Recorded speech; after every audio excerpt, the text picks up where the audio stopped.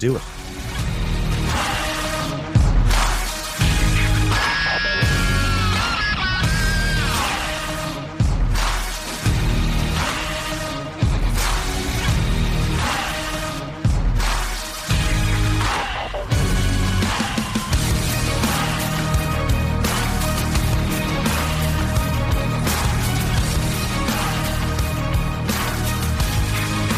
It is a very good afternoon. It's Niall Boylan with you this Wednesday afternoon. And immigration, of course, is still the hot topic. It is the big number one topic. Politicians don't seem to think so.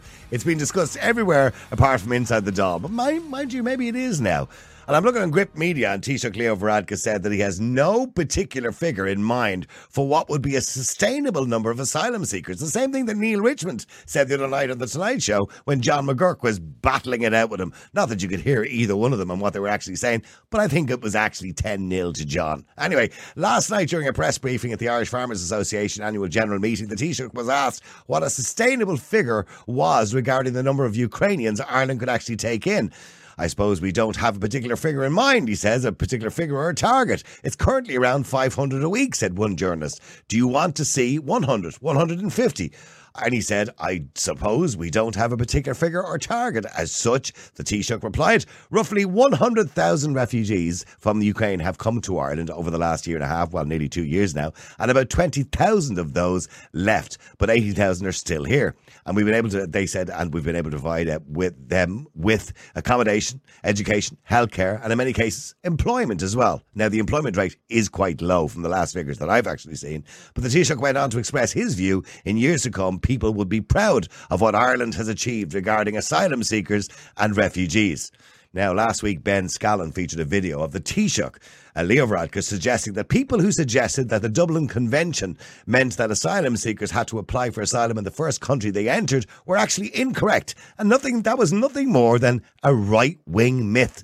That video has now gone viral and extremely famous, of course, because Ben also pointed out in that video that many members of Fine Gael and Fianna Fáil and even spokespeople for the Department of Justice said exactly the same thing. So are they all right-wingers as well, spreading myths? Well, Ben got his opportunity to face up with Leo Varadkar and ask him himself what he meant by right-wing myth, considering he said it himself in 2019. And this is just a quick video of the compliments of Griptmedia what happened at that particular press conference.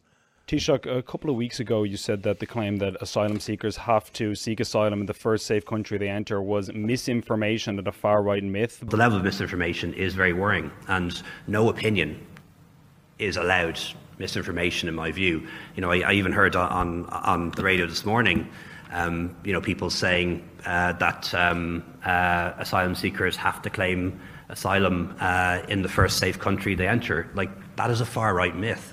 That is being perpetrated broadly. People are not under any obligation to claim asylum in the first safe country they enter. But on the 6th of November 2019 at an Immigrant Council conference, he said, quote, "We uphold the view and the law that people in need of international protection should seek it in the first country in which it is safe to do so." So my question is, were you spreading misinformation when you said that?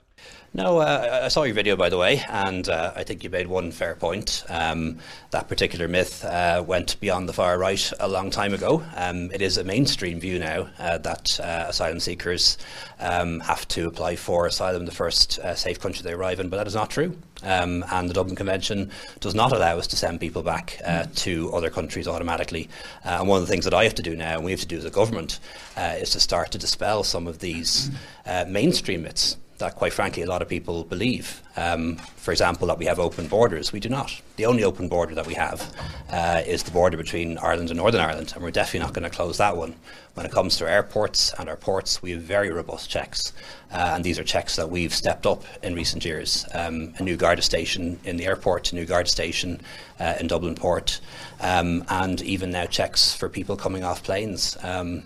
So a lot of these myths, unfortunately, are far too widely believed. Another myth, for example, is that there are no checks carried out on international protection applicants. Far from it. The first thing we do when somebody applies for international protection is to register them, photograph them and fingerprint them.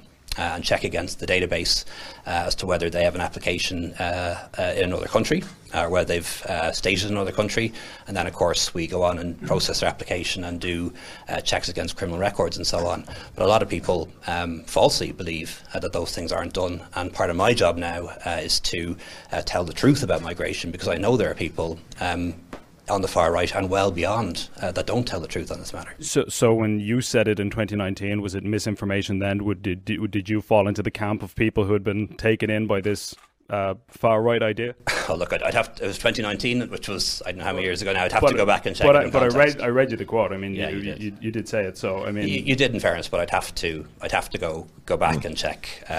It was from MarionStreet.ie, which is the government's official. I never comment on what anyone says unless I see what it was in full and in context. But I do hope that the Gript now will do the right thing by your subscribers and your viewers and confirm that it is not the case that people who claim asylum have to do so in the first safe country, nor is it a case that they can be sent back automatically. The Dublin regulation is way more complicated than that, and I hope you'll put that on your website. Well, joining me is Ben Scallan, the man who asked him that question. Ben from Griptmedia. Ben, good afternoon to you. Good afternoon, Noel. Great to be here. I see Leo is a fan of the show, and he said he watched your video, which probably brought a bit of a smile to your face. He kind of got flummoxed there towards the end when he said, I don't comment on other people's comments. It wasn't other people's comments, it was his comment. And he obviously didn't remember saying it, but you put it to him that it was on Marion.ie. It's clearly there because that's a transcript of what he said. And he seemed completely flummoxed by it. Yeah, well, I mean, in fairness to the Taoiseach, what I think he was probably saying was that he doesn't want to take my word for it and that maybe it was out of context. It wasn't, by the way, and everybody can go and take a look for themselves. I put the source on the screen, but, for all he knows, he'd want to go and verify that that is what he meant at the time. But I did find it a little bit odd considering the fact that I don't expect him to remember everything he said 5 years ago in a speech. How many hundreds of speeches has he given? That will be unreasonable. But surely he remembers if he believed that at one point or not. You would imagine you would. I would know what I believed 5 years ago.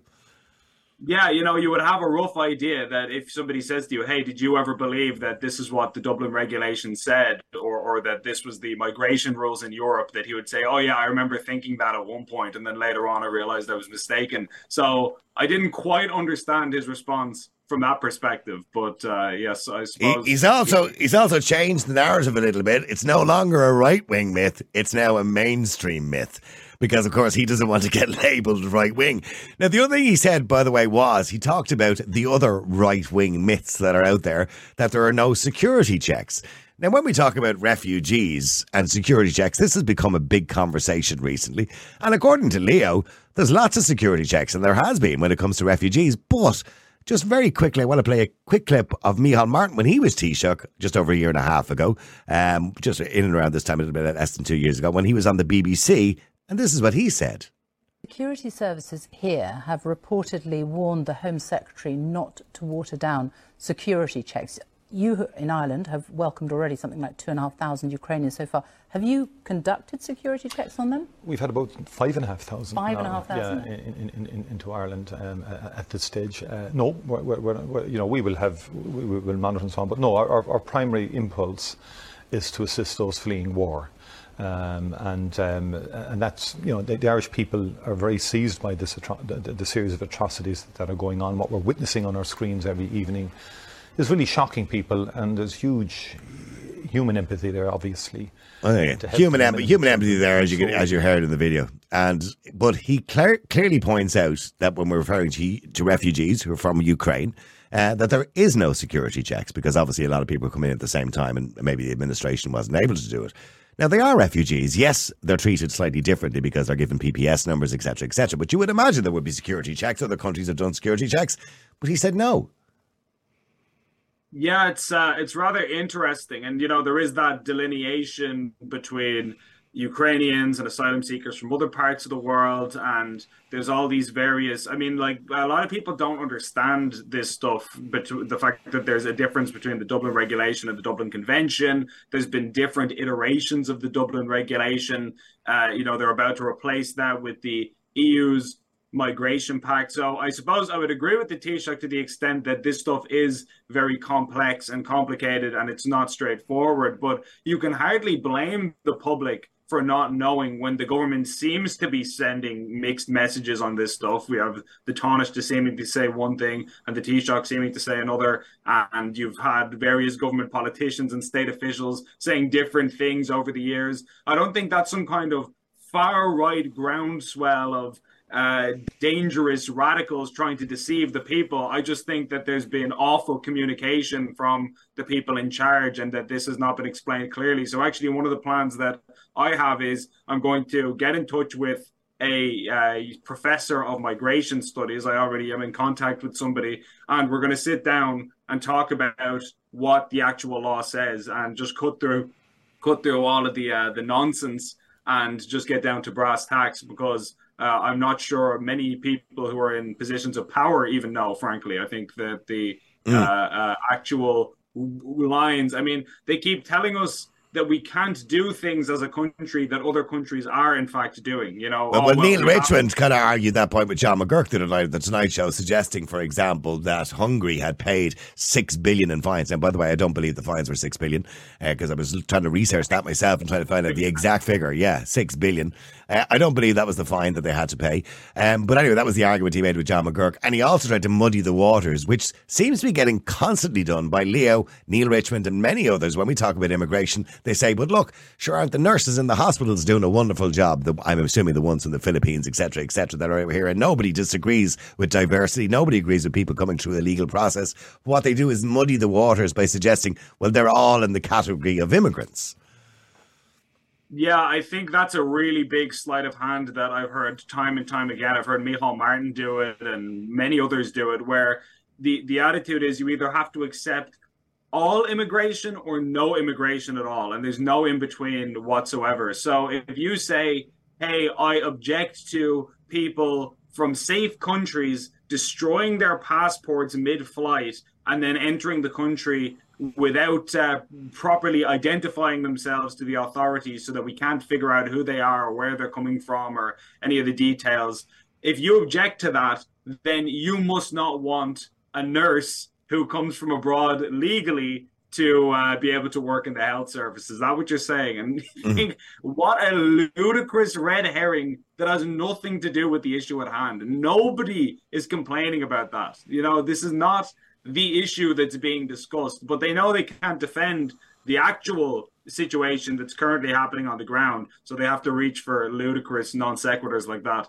I also see that Micheál Martin today is actually on the border of Mexico, looking at the situation they have there with the caravans of people literally that are coming in under the Biden administration, Biden policy. I don't think he's going to learn much from being there at the border of Mexico. And if he does learn something from the Biden policy, I think we're all in deep trouble. But in relation to Leo suggesting, of course, that we don't have open borders, I don't see how we don't have open borders, because essentially nobody gets refused from Ireland, from what I can see. Anybody who comes here, if they're from the European Union, obviously they're free movement, which is fair enough. But if they're outside the European Union and they come into Dublin Airport or any port in Dublin, all they've got to do is claim asylum. So I don't see anybody being refused. So we really do have open borders, don't we? Yeah, I think what he said there about the fact that, one of the myths is that we have open borders. It's a de facto open border. Of course, technically speaking, we officially we don't. Yes. Officially, it's you're supposed to do this and you're supposed to do that. But like, for example, we as we've discussed many times before, under Irish law, entering the state without valid documents is considered a crime. That's a criminal offense. But there has been, to my knowledge, I don't believe a single prosecution for that crime, certainly in the last 10 years and possibly, longer than that. So the fact of the matter is, if you have immigration laws, but you don't enforce those laws, then the difference between that and an open border is almost nothing. When people are coming here and we're giving them, quote unquote, deportation orders, which is to say you have to deport yourself and the authorities aren't going to check whether you have or not, and they can't confirm whether you've even left the state, which is the current state of play, and numerous Department of Justice officials have confirmed that, then at that point you go, okay, so how exactly would this look different if there were open borders? So you're telling me that I can come into the country illegally or overstay my visa or whatever it might be, and then when they tell me to get lost, they're just going to take my word for it that I have, and I can continue living wherever I'm living. You know, this is clearly as close to open borders as you can get without explicitly declaring it as a policy. So I think his framing of the issue is saying, oh, well, no, we all have all of these various rules and regulations. Yeah, I wish we would enforce them, and I wish we would actually implement what's already on the books. And the other thing as well, we spoke to Nigel Farage here on the show going back a few months ago, and Nigel said, you know, if the Irish government think they have problems now, wait till they see what happens in 3 or 4 months. And he was referring to the huge influx of people coming across the border in the United Kingdom from France. And what we're seeing now is, when we see the situation yesterday with there was women, children and men in a truck, as we know, come in from Rosslare in a refrigerated truck, which was quite a dangerous situation for 30 hours. And we're seeing more and more of that happening. By the policy that we currently have of the no refusal, and that seems to be the case here in Ireland, and if you go to Ireland, they will find you accommodation eventually and you will get some money. I mean, we're essentially encouraging that behaviour. And I'm not suggesting for a minute, by the way, we shouldn't have empathy and some sort of humanitarian feelings for the individuals involved, and we should. But certainly we're encouraging that behaviour by continuing this, what I would class as a reckless policy on immigration. Certainly. I believe Matteo Salvini, when he was Interior Minister of Italy several years ago, I heard him speaking about this issue. And he said how since he implemented a policy of refusing to let boats disembark illegally into Italian waters and into Italian ports, the number of people who had died in the Mediterranean making that dangerous journey had plummeted, and it had gone way down. And he was arguing the case that his policy actually saved lives, because if people think, okay, I'm not going to reach the other side, or if I do, they're going to turn me back, then well, they're not going to try. And they did the same in Australia many years ago. Of course, they started, you know, initially they were allowing the boats to dock, or they were helping them across as they would be in the Channel in the UK. And what they did eventually was they decided to change the policy. They would turn the boats around, bring them back to the shore, and they would burn the boats so they couldn't use them again. This is what the authorities would do. And they noticed that within a very short period of time, nobody was bothering trying anymore, because they realised once they got caught, they were going to get returned and the boat would be burned. So it wasn't worth their while. But unfortunately, we have a situation now where we have people risking their lives, you know, families, and we understand they're coming from a terrible situation, maybe in some cases, but risking their lives with their children, with their wives, whatever it is, in a truck for 30 hours, and we've seen what happened in the UK going back some years ago when many people died in the back of a truck because they'd been there for 3 days. When we see that situation, we're only encouraging that situation. The other thing as well is, of course, this word misinformation. I really enjoyed your video, by the way, online. If people want to go to Griptmedia's Twitter account or to Ben's Twitter account, you'll find it there, your video on disinformation. And this word disinformation that you described, originally coming from Russian, from disinformation. Can you explain that just briefly to us? If people want to see the whole thing, they can go to your video, but explain that briefly to us. Yeah, so we hear this word tossed around a lot. The government talks about how the dangers of disinformation are a threat to society, and that's why we need various new organizations that they've established, like the Media Commission and the Electoral Commission, which both have the legal power in Ireland to stifle so-called disinformation online in various forms. And they constantly talk about this like a beating drum. And I was just thinking about it, the fact that if you look up the dictionary definition of disinformation, it's defined as information which is created with an intent to deceive, or something along those lines. A false information which is spread knowingly, something to that effect. And what I was thinking about it was the fact that that's what we used to call a lie. You know, when you accuse somebody, a barefaced lie. Yeah. You're lying, you're telling fibs, you're making stuff up and telling people things that you know to be untrue. And then it dawned on me the fact that when politicians say we want to regulate disinformation, it's literally them talking about regulating lying. And of course, we could get into the fact that many of the things they dub to be disinformation are actually true, but that's a whole other conversation. I think more critically is even taking it at face value, even if you accept that, yes, okay, let's say it is as you say it is. do we want to put politicians who are known widely for being some of the most dishonest people in any society in charge of regulating lies itself? As I said in the video, it would be like putting a convicted predator in charge of a school. It's almost comical, if it wasn't so serious. Well, who is the politician on RT News going back probably a little bit before your time, Ben, maybe about 10 years ago? He was on RT, and I'm trying to remember, he was the leader of a party anyway, and he was asked on RT, well, were you not lying to people at the doorsteps? It was in relation to, I think, to Enda Kenny's 5-point plan, which never actually happened. I don't even think we got 2 points of it. But and he says, but sure, we all know that politicians lie. So that's what they do. And he admitted this on 6-1 News. I don't think he's still in politics, by the way. But I can't remember who it was. Somebody will remember and text in. But he admitted that that's what politicians do. They lie. They make a false promise is exactly the same as a lie, because a false promise is something you can't deliver. And you tell people you're going to deliver it just to get a vote. That's clearly a lie. And politicians do it all the time. Yeah, but that's apparently not the kind of disinformation we're worried about. One of the things about disinformation as well that I covered in the video is the fact that it originated in Soviet Russia. It was a KGB term, and it was used to refer to information that was created by a state or an intelligence agency like the KGB or the CIA or MI5 or someone like this. And it was used to deceive the public. If you accuse somebody of disinformation, you are usually accusing another government of trying to trick the people.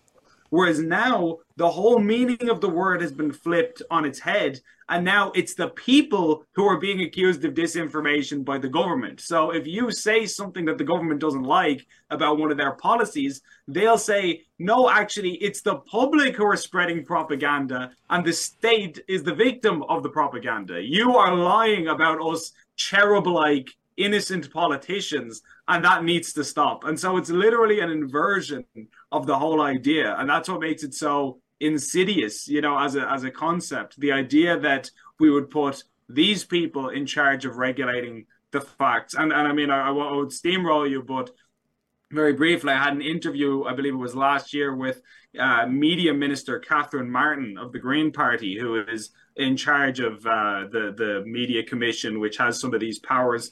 And I asked her if her misinformation and disinformation strategy would apply to mainstream media outlets, like, for example, RTE or the Irish Times or the Irish Independent. If, hypothetically, they were to publish something false, would that fall under this disinformation? Yeah. She flatly refused to say whether it would or not. I asked her, I think I must have asked her about 4 times, and she evaded the question every time. But they're constantly doing it. In and of itself. I mean, only last night, I spoke earlier on about the fact that, we've had a lot happening in this world, including Ireland, by the way, now in the top 10 of most dangerous nightlife cities in Europe, which is something that we should be talking about quite a lot. Well done, by the way, Minister McEntee. She's doing a wonderful job there as Minister for Justice. But that's something that's in the news. We had a man who was fatally stabbed yesterday as well in Dublin City, although I think he's still with us at the moment. But when I look at all the stories we have in the news, and then RTE last night, 6-1 News, which is our primetime news where people get all their news, spent the first 15 minutes of a top story of the news talking about it was the hottest year, climate change, blah, blah, blah, and bring on George, of course, to talk about Mr. Doomsday, to talk about everything that's going to happen. And then he starts talking about 5,000 people died in America, in climate disasters, i.e. in natural disasters, and probably the same amount in Europe. In other words, that he didn't even have the figure. Probably the same amount in Europe. I'll just have a stab at this. Probably the same amount in Europe. Is this some sort of revelation? And let's be clear about it. The facts are that 70% less people have died in natural disasters this year or last year as died 100 years ago. So we have reduced the amount of people that die in natural disasters. A lot of that's due to early warning systems, etc., etc. Also, more people die of the cold. 9 more people per 1 die of the cold than the heat. They forget to say all of these things. And there are scientists in the world who will completely disagree with their hypothesis in relation to last year being the warmest year in 125,000 years. And if we look back at a graph of the world over the last, God knows how many million years, we can see the spike going up and down constantly all the time, right? That the world has been a lot hotter in the medieval times, for example, or medieval warm season they call it. It was much, much warmer than it is now. But yet there's nobody on to actually give the other side of the story. And it seems to me like now the new COVID is going to be climate change. So I'm going to ask you now for your predictions for 2024 for Ben and Griptmedia. This year it's been a lot of immigration. Next year, do you see a lot more of that coming up towards the elections? Or do you think we're going to get really pushed on this climate change? I think that the government and the establishment and the mainstream media would probably like it to be climate change. I think that would be because they're obsessed with climate change. That's all they think about. And so that's what they want the people to think about. I don't think most people are on that wavelength. I think most people walking around in their day-to-day life want to go on their holidays and take a flight to Malaga or wherever. They want to drive their car. They want to keep eating meat and dairy. They don't really think that much about the climate except when they're smacked in the face with it repeatedly by the mainstream media. It's not something that factors into their day-to-day decisions all of that much, I think, for most people at least. And so when you confront something like immigration, which is very much at the forefront of people's minds because it's literally on their front doorstep all over the country, and it has no signs of slowing down and is growing all the time as far as the prevalence of the issue, I very much think that this will continue to be the year of immigration. And you'll certainly see attempted distractions with the, oh, look over here at the shiny climate change and look over here at the whatever other issues they can concoct. I mean, the referenda that are coming up, those are distractions. Of course. Not that they're not important, but they are contrived to try and take people's attention off the main issues that are really weighing on them. Mind you, Roderick O'Gorman's comments last week, more or less, suggesting that all NGOs should campaign for a yes vote, or they might have questions to answer, which was kind of underhandedly saying to something, well, maybe you might want to look at your funding. That doesn't do the referendum any good. Now, Roderick O'Gorman's comments have been suggested to be utterly stupid, was the quotation I read in the papers there during the week. But in saying that, to me, when it comes to a referendum, that really corrupts the referendum when you've got a government suggesting taxpayers' money be used to fund either side of the campaign, a yes or a no for that particular matter, because it should be the government should be impartial in these matters. What's your feelings on that referendum, by the way? And could I ask you how you're voting? I'll be voting no in both, personally. That's just my view, and that's for a few reasons. One of the reasons is I think because it is such a blatant distraction. I mean, just to enumerate the referenda we're actually talking about, the one referendum is on the role of women in society, but it's purely and utterly symbolic, as the government and many have mentioned. So it's a waste. There is no woman in this country who believes she has to stay at home, by the way. And people who use that's a bit of a red herring. And that's not even what it says. I mean, even notionally, what the whole point of that particular article of the Constitution says, when people actually take the time to read it, is, ironically, it is, if I can use a phrase here, pro-choice, in the sense that it is saying you should have the choice and the option to stay at home and mind your children if you would like, if you would otherwise want to stay at home with your family, but you can't because of economic necessity. The Irish state will try to help you and support you in that, because the role of homemakers is an important role and we should be getting behind that. That's effectively what it says. And the other part of the referendum, obviously, is in relation to the family and the word family and the definition of a family. And they want to change the definition of a family, of course, from man and wife and children, more or less, to being a durable relationship. Now, a durable relationship can pretty much mean anything. Me and you, Ben, have a durable relationship. Yes, absolutely. I had a durable relationship with my goldfish when I was 8. I'm not sure we constituted a legal family. And I even saw John McGurk made this point, and so did Senator Michael McDowell, who obviously knows the law inside and out. And he was saying that this referendum, because it gives such a vague description of what a family actually is, it could potentially open all sorts of legal problems where you get, for example, polygamous relationships from other cultures. If some guy comes here and he's got 2 wives from Afghanistan or wherever, does that mean that they're a family because they have a durable relationship, or all kinds of weird concoctions and problems? It also has an impact on immigration too, which was pointed out, because of course, as it stands at the moment, the average person coming in an immigration asylum seeker can have family reunification of up to 20 to 30 people. That could be now extended, because durable relationship means he could bring his best mate over, or or he could bring his sister's friend.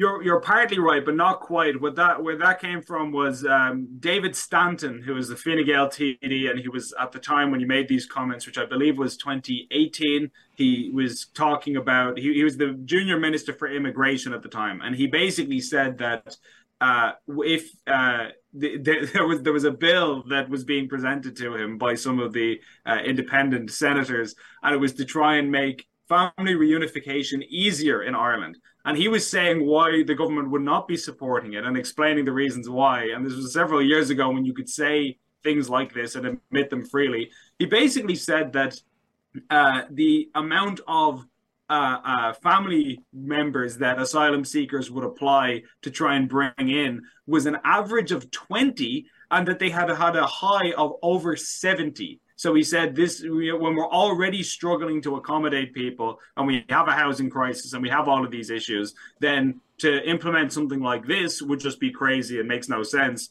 And so on that basis, we're not going to be supporting it. So that was what the Fine Gael Minister for Immigration was saying a couple of years ago. Now, when the rate of immigration is exponentially higher and we have a vastly more strain on the system than we did back then, apparently now is the time to liberalise our family reunification laws, as Neil Richmond himself admitted. I mean, he did say it would have an impact. Ironically, he admitted it himself that it would have an impact, which didn't probably do the yes vote any good. What's funny is I didn't even think of that angle. I wouldn't have necessarily come up with that. Thanks, Neil. Only when I saw Neil say that, I realised, oh yeah, he has a great point. Well, I'm sure he went home that day. That was on RT Politics this week, and I'm sure he went home that day and went, shit, what did I say that for? That's just done a lot of damage to the yes vote. Anyway, so you're going to be voting no on both, and many people are suggesting they are going to be voting no, although I spoke to Carl Dieter the other day, and he told me anything the government tells me to vote yes on from now on, I'm just going to vote no on. It's the safe bet. But of course, you can decide. I don't want to tell people how they should vote, yes or no themselves. Any other predictions apart from immigration? What can we see or expect? Did you do any New Year's predictions for 2024, Ben, before you go?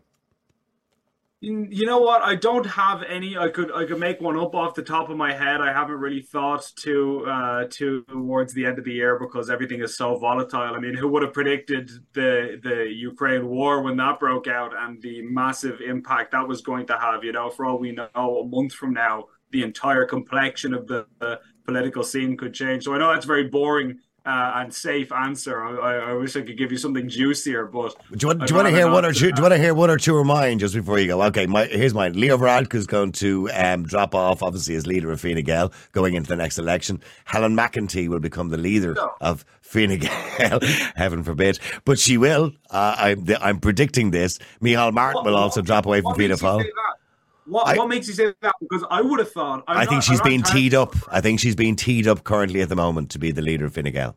And the reason is because they want to fight against Sinn Féin. Sinn Féin will be using the first female Taoiseach line to try, obviously, and get Mary Lou McDonald in. And I think Fine Gael will also want to use the line, we also have a female Taoiseach too. Well, I will make a counter prediction in that case. If Leo Varadkar does cease to be the leader of Fine Gael this year, I predict that Simon Harris will take his place. Okay. And the reason I say that is because I have come to the conclusion that whatever you think about his politics, putting that entirely to the side and his policies and his track record and all that, he is an extremely competent operator in terms of how he deals with the media, how he answers questions. He's been very quiet of late. He's been very quiet lately. Maybe that shows how smart he is. Maybe that's the wisest strategy of all in these trying times. All right. Well, okay. Well, they're my predictions. I also believe that Micheál Martin will go for a job in Europe as well, and it will drop out of Fianna Fáil. I think this is probably going to be his last one. He did actually say to me when I talked to him, probably the last time I talked to him, because none of them talk to me anymore, about 2 years ago, or actually it was probably about 3 years ago, when he was taking over the role of Taoiseach. At the time, I wished him luck, and he said, well, this would probably be my last opportunity to be the Taoiseach of the country. So I think from that point of view, I believe this will be his last crack of the whip, and I don't think he'll run again. I think Leo will be afraid to run again because, as we all know, in the last election, Leo really didn't get voted in at all, actually. It was only on the 5th count that he eventually got through. He might not have been the Taoiseach of the country after all. So I think he's not going to take that risk. Again, I think he'll be offered a nice job in Europe. I think the two of them will get 2 nice cushy numbers in Europe. Helen McEntee will be the leader, and I also believe that Neil Richmond will be the Taoiseach. I could see that. All right. Listen, Ben, it's been wonderful talking to you again. If anyone wants to check out those videos, they're available on Griptmedia. They're also available on Ben's Twitter account. If you go to Ben Scallan's Twitter account, you'll find those videos there as well. Please watch the video in relation to disinformation. It's funny apart from anything else. And thank you very much indeed, Ben, for joining us. I really appreciate it. Thank you so much, Niall. Great to be here. The multi-award-winning Niall Boylan Podcast. Listen live on Facebook, YouTube, and all the usual live stream services. To get in touch, just WhatsApp or text 085 100 2255. The Niall Boylan Podcast. They told me to shut up. Available for download from all your usual platforms.